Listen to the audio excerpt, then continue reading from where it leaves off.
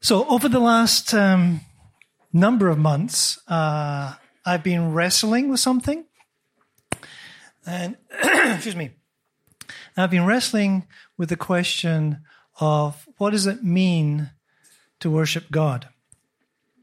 There's been a number of things that have fed into that wrestling. One of them was actually returning to the role of leading worship on a regular basis here at St. Paul. That's something I haven't done for a number of years, being a regular worship leader. Another aspect of that has been some struggles I've been having with some things I've been seeing in contemporary worship, which, I've been just struggling with. Don't worry, though, we're not going to get into worship wars in this message. That's not where I'm going with this. So when Mark asked me to preach and didn't actually give me a text to preach on, that's always a challenge to me. It's like, what shall I preach on? What shall I preach on?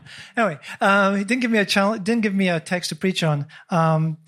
My heart went immediately to this topic of worship. Now, at first, I thought I would speak on Revelation 4 and 5. So Steve was perfectly right.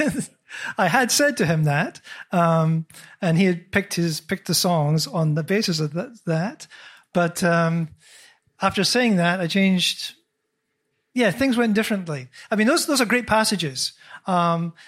Revelation 4, they may be the two greatest themes in worship, actually. Revelation 4 is worshiping God as creator and sustainer, and Revelation 5 is worshiping God as redeemer. And we'll be talking, as Mark said, we'll be talking about Revelation 4 on Wednesday night.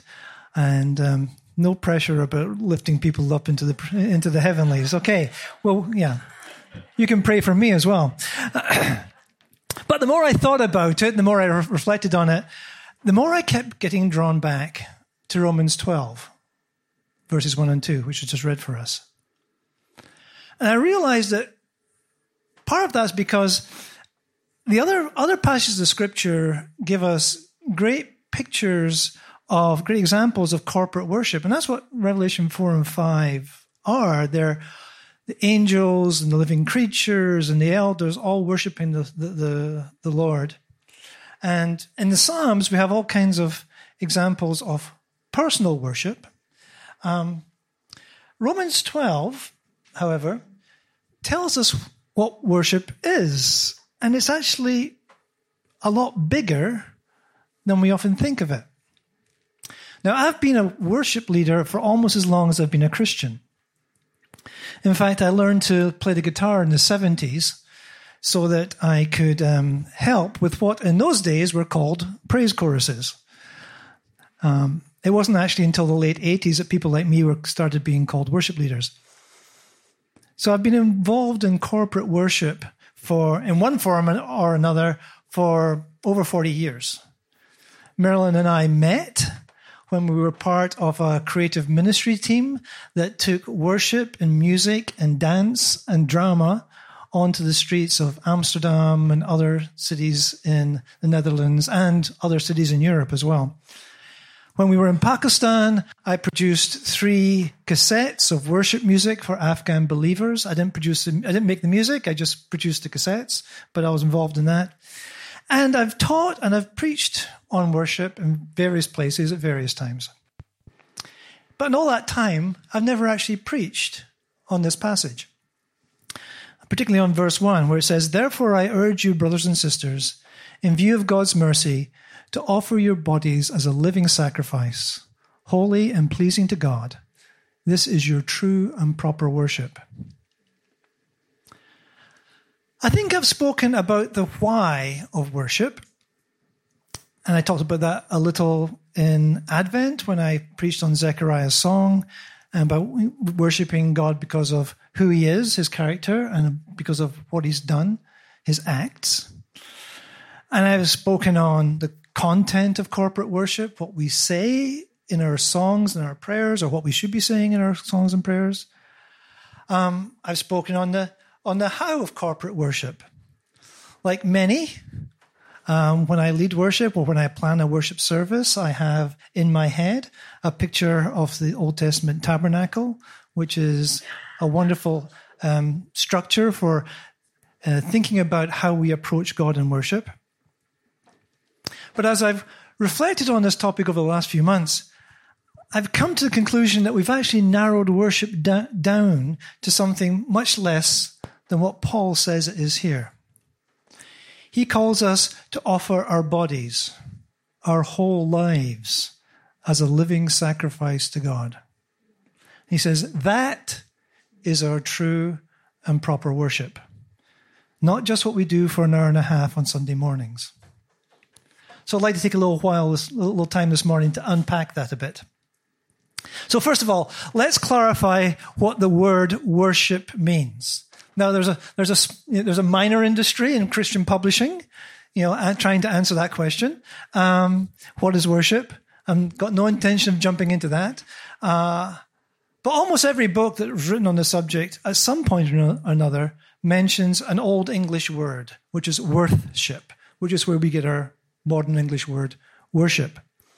And worthship is a word from feudal honor societies of medieval England, and it meant giving a person their proper honor, which is why to this day in England and Wales, magistrates in courts are referred to as your worship, and the lawyers give a little bow as they go in and out of the court.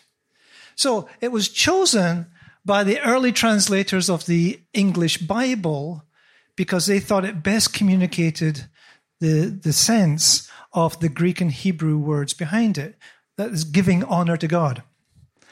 But it didn't start out as a religious word. It started out as a way of talking about appropriate behavior towards others, how you behave towards someone in order to show them that you value them. So here's a question. This is not a rhetorical question. I'm hoping somebody here can answer this for me, okay? So, where do we find the words, "With my body I thee worship"? The traditional Anglican marriage ceremony, the groom says to the bride, "With my body I thee worship." That doesn't mean he's engaging in idolatry, okay?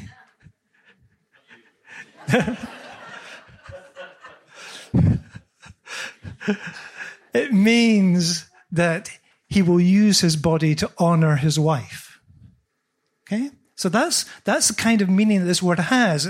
It's about honoring the other person. So the English word, at least, isn't just about the words we sing or the words we say or what we do in church. It's much bigger than that. It's about how we act. And that's because the root meaning of the Greek word here in Romans isn't about words. It's about work. That's why some of the older translations, if you look in older translations of Romans 12:1, it's translated as, "This is your reasonable service." Because the Greek word in the Bible is rooted in the idea of a servant serving their master. So when we realize that what Paul is talking about here isn't just words, isn't just songs, it's about our whole service to God. It makes sense then for him to tell us to serve God with our bodies as living sacrifices. And of course, sacrifice is just another way of talking about worship. We saw that a few months ago in Hebrews 13, where the writer says, "Through Jesus, therefore, let us continually offer to God a sacrifice of praise, the fruit of lips that openly profess his name." That's what we usually think of as worship. But it goes on to say, "And do not forget to do good and to share with others, for with such sacrifices God is pleased." So worship is both about words and about works. Lips that praise him and doing good. Because one of the ongoing temptations for us as Christians is to think of our lives as having two very separate categories. So over here, we have the spiritual category, the spiritual box. And into that, we put things like, Sunday morning worship service, reading our Bible, praying, Wednesday evening Bible study. And over here, we have the other box. And into that, we put the job that we do all week, brushing our teeth, taking out the garbage, all the other stuff that's not spiritual, right? And there's a long history of thinking like that, going back at least to the Greeks.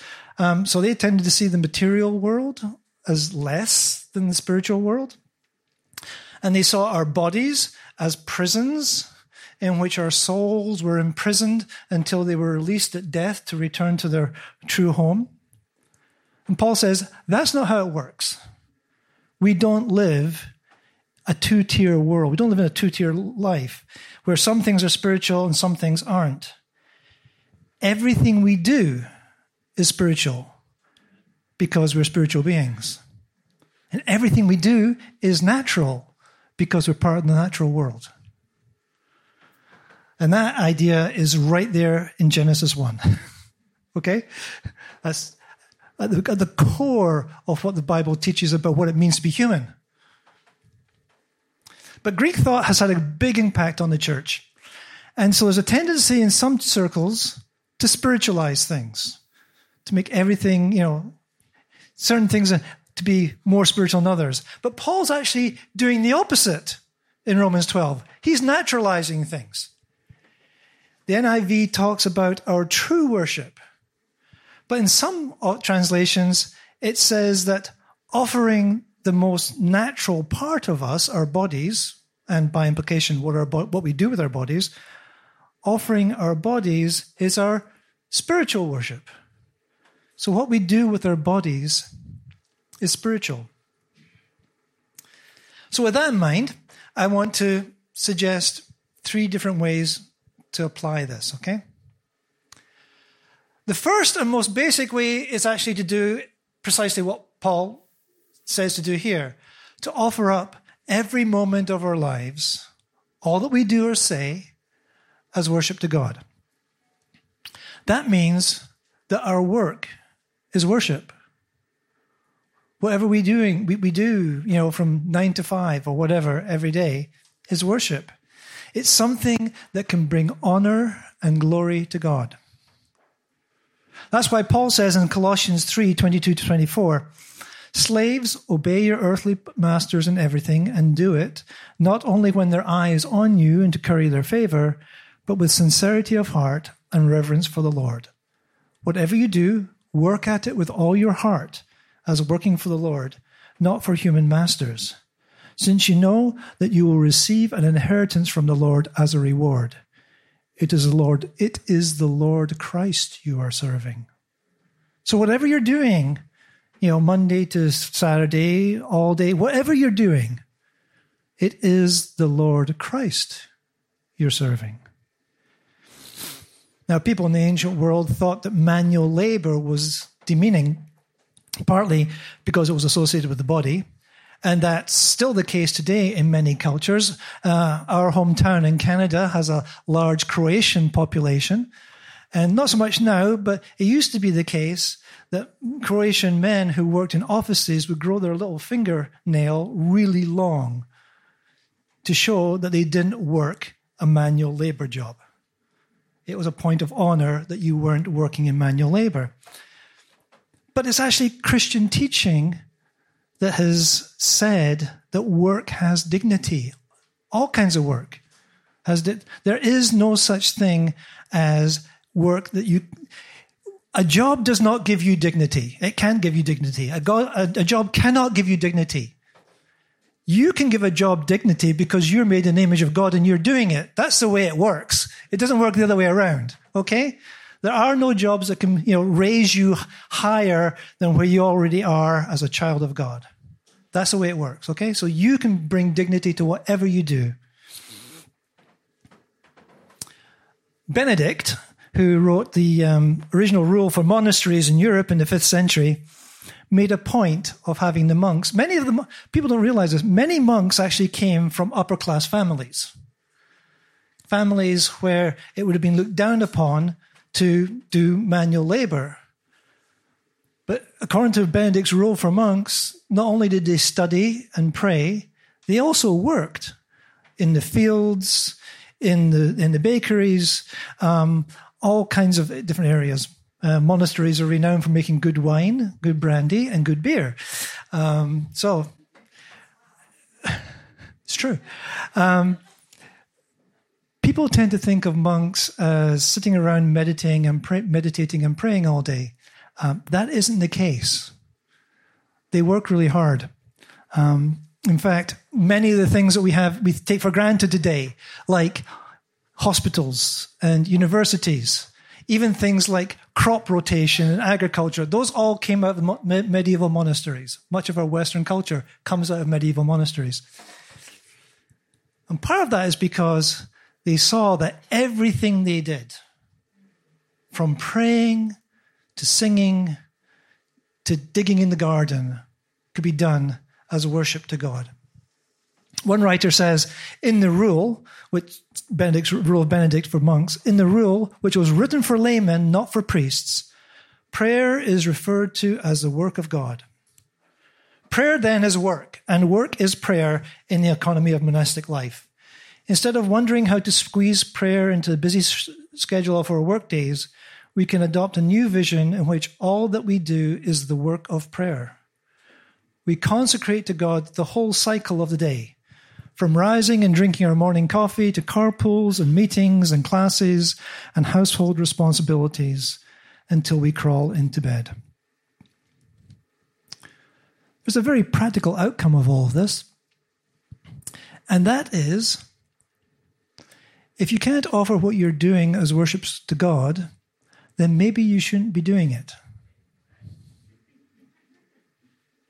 Now, I hope that after I've just said, you realize that the vast majority of our activities can be offered to God as worship. Even some things that some of our church traditions might frown upon. After all, Jesus had a reputation amongst his enemies for going to too many parties. Right? So I'm not suggesting that we, narrow down our lives into a few little spiritual things. That would defeat the whole object of this message, right? So clearly you can attend parties to the glory of God because Jesus did.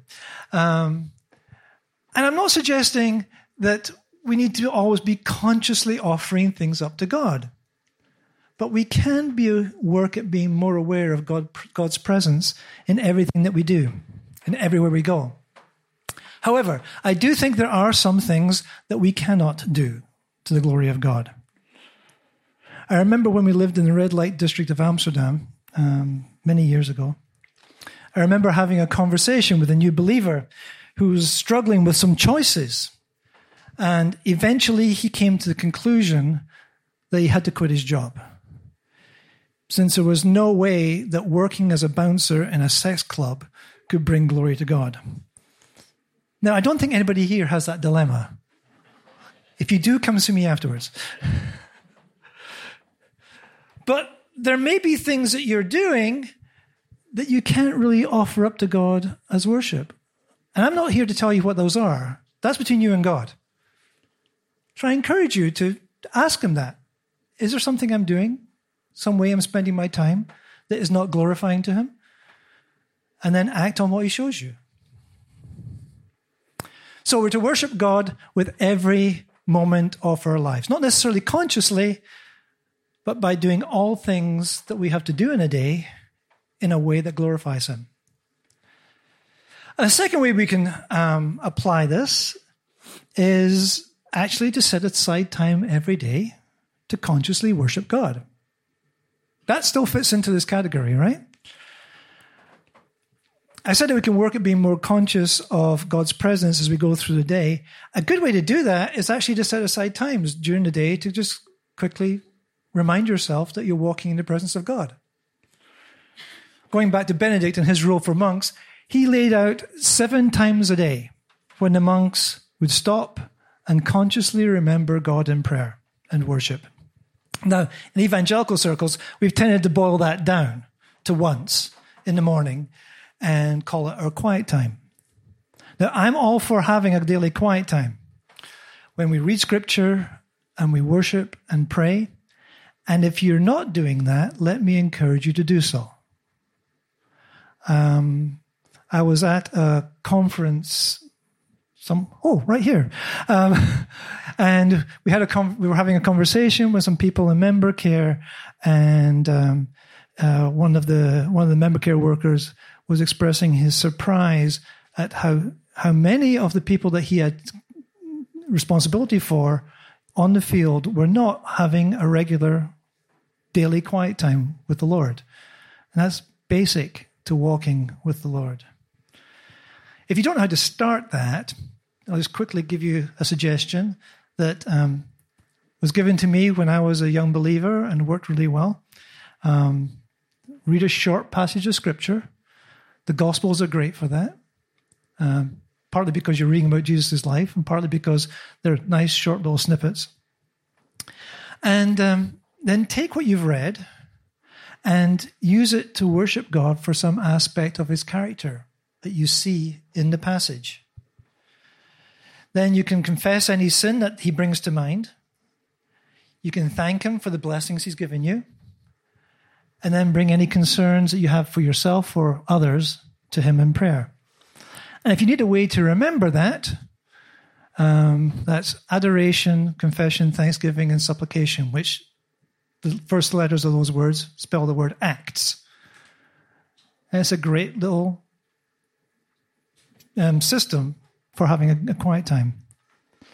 But over and above our quiet times, we can actually establish a rhythm of worshiping 2, 3, 4, however many times a day.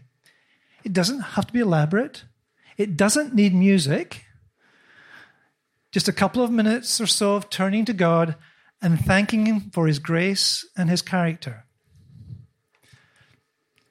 We live in a country that has a call to worship 5 times a day. That's what the azan is. We call it a call to prayer, but that translation goes back to a time when prayer was a much bigger word and included everything that we now call worship. The Anglican Book of Common Prayer is actually a manual on worship. Okay? So the azan is actually a call to worship. So here's a suggestion. When you hear the azan, you could just take a few moments to worship Jesus, to worship God for who he is and what he's done. Now, I recognize that some of you might have some questions about doing that. It might help you to know that our neighbor's practice of praying at set times through the day is borrowed directly from the Christians who lived in Arabia in the 7th century. It's our idea. Somehow or other, we've lost track of that, okay? They would ring bells at regular times to call people to prayer. If you want to talk more about that, you can see me afterwards. So I've talked about offering up every moment of our day as worship, and I've talked about taking a few special moments in that time, each day specifically to worship God. And if we're doing those things, then when we come together on a Sunday morning to worship God as a body, we'll just be continuing what we've been doing all week, only we'll be doing it together, which is what corporate worship should be. A community expression of individual lives lived out for the glory of God. N.T. Wright, one of the leading New Testament scholars of today, has a wonderful statement on what corporate worship should be. He says, "Worship was and is a matter of gazing with delight, gratitude, and love at the Creator God and expressing his praise in wise, articulate speech. Those who do this are formed by this activity to become the generous, humble stewards through whom God's creative and sustaining love is let loose into the world." He has long sentences. I'll do it again. Worship was and is a matter of gazing with delight, gratitude, and love at the Creator God and expressing his praise in wise, articulate speech. Those who do this are formed by this activity to become the generous, humble stewards through whom God's creative and sustaining love is let loose into the world. And in that statement, he captures something that we often forget about worship. Worship is a two-way street. It isn't just about our glorifying God with our words and deeds. Well, that's often the only thing we think about when we think of worship. worship has or should have an effect upon us as well. Because you become like that which you worship. Paul says in 2 Corinthians 3:18, "And we all, with unveiled faces, contemplate the Lord's glory, are being transformed into his image with ever-increasing glory, which comes from the Lord, who is a Spirit." When we worship God, we are, to use N.T. Wright's words, formed. It forms us to become the generous, humble stewards through whom God's creative and sustaining love is let loose in the world. Our goal in worship is to give God appropriate honor and praises for who he is and what he's done. But God has a goal in worship too. It's to make us more like himself. That's the point, from his point of view. So we can be channels of his love into the world. As Paul says in the second half of today's passage, "Do not conform to the pattern of this world, but be transformed by the renewing of your mind. Then you'll be able to test and approve what God's will is, his good, pleasing, and perfect will." Worship renews our minds by reminding us of who God is and what's important in the world. It realigns our lives with God's will, and it rebalances our minds so we can do his will. Our daughter just moved back to Canada after living overseas for the last 13 years in South Africa, in the UK, and in Thailand. So she's experiencing her first Canadian winter in over a decade. God's grace to her. A friend gave her a car, and the car came with snow tires. But when they put the snow tires on the car, the steering began to shake and judder. And the faster she went, the worse it got. So she took the car into the garage. See, I say garage now rather than garage. Sorry about that, Vic. And they rebalanced the wheels. And now the car runs smoothly and safely. It doesn't take a lot to rebalance wheels. I don't know if you've ever been there when they rebalance your wheels. They stick the wheel on a balance thing with a little bubble in the middle of it. And then they take little pieces of lead and they attach them to various places in the room to just get it balanced again.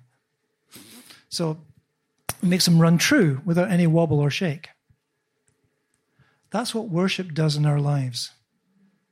It realigns our lives with God's purposes and character.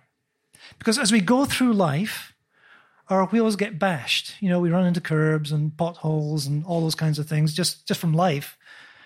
And our lives, our cars, they start to get a bit shaky. You know, the steering starts to wobble. And if we don't deal with the shake, we can even end up running off the road. Taking time throughout the day to remember God and worship makes the small adjustments that are needed to keep us running straight. And joining together in worship on a Sunday on a weekly basis is like a regular service in your car, keeping everything running as it should. And all of it is so that we can offer up every moment of every day in service to God, in worship to God. He deserves nothing less. Let's pray.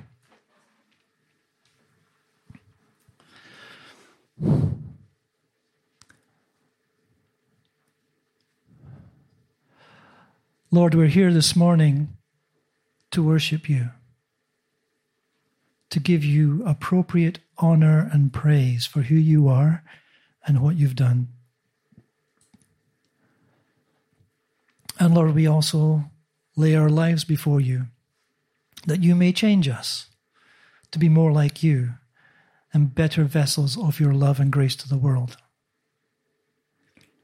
Help us, Lord, as we go out from here,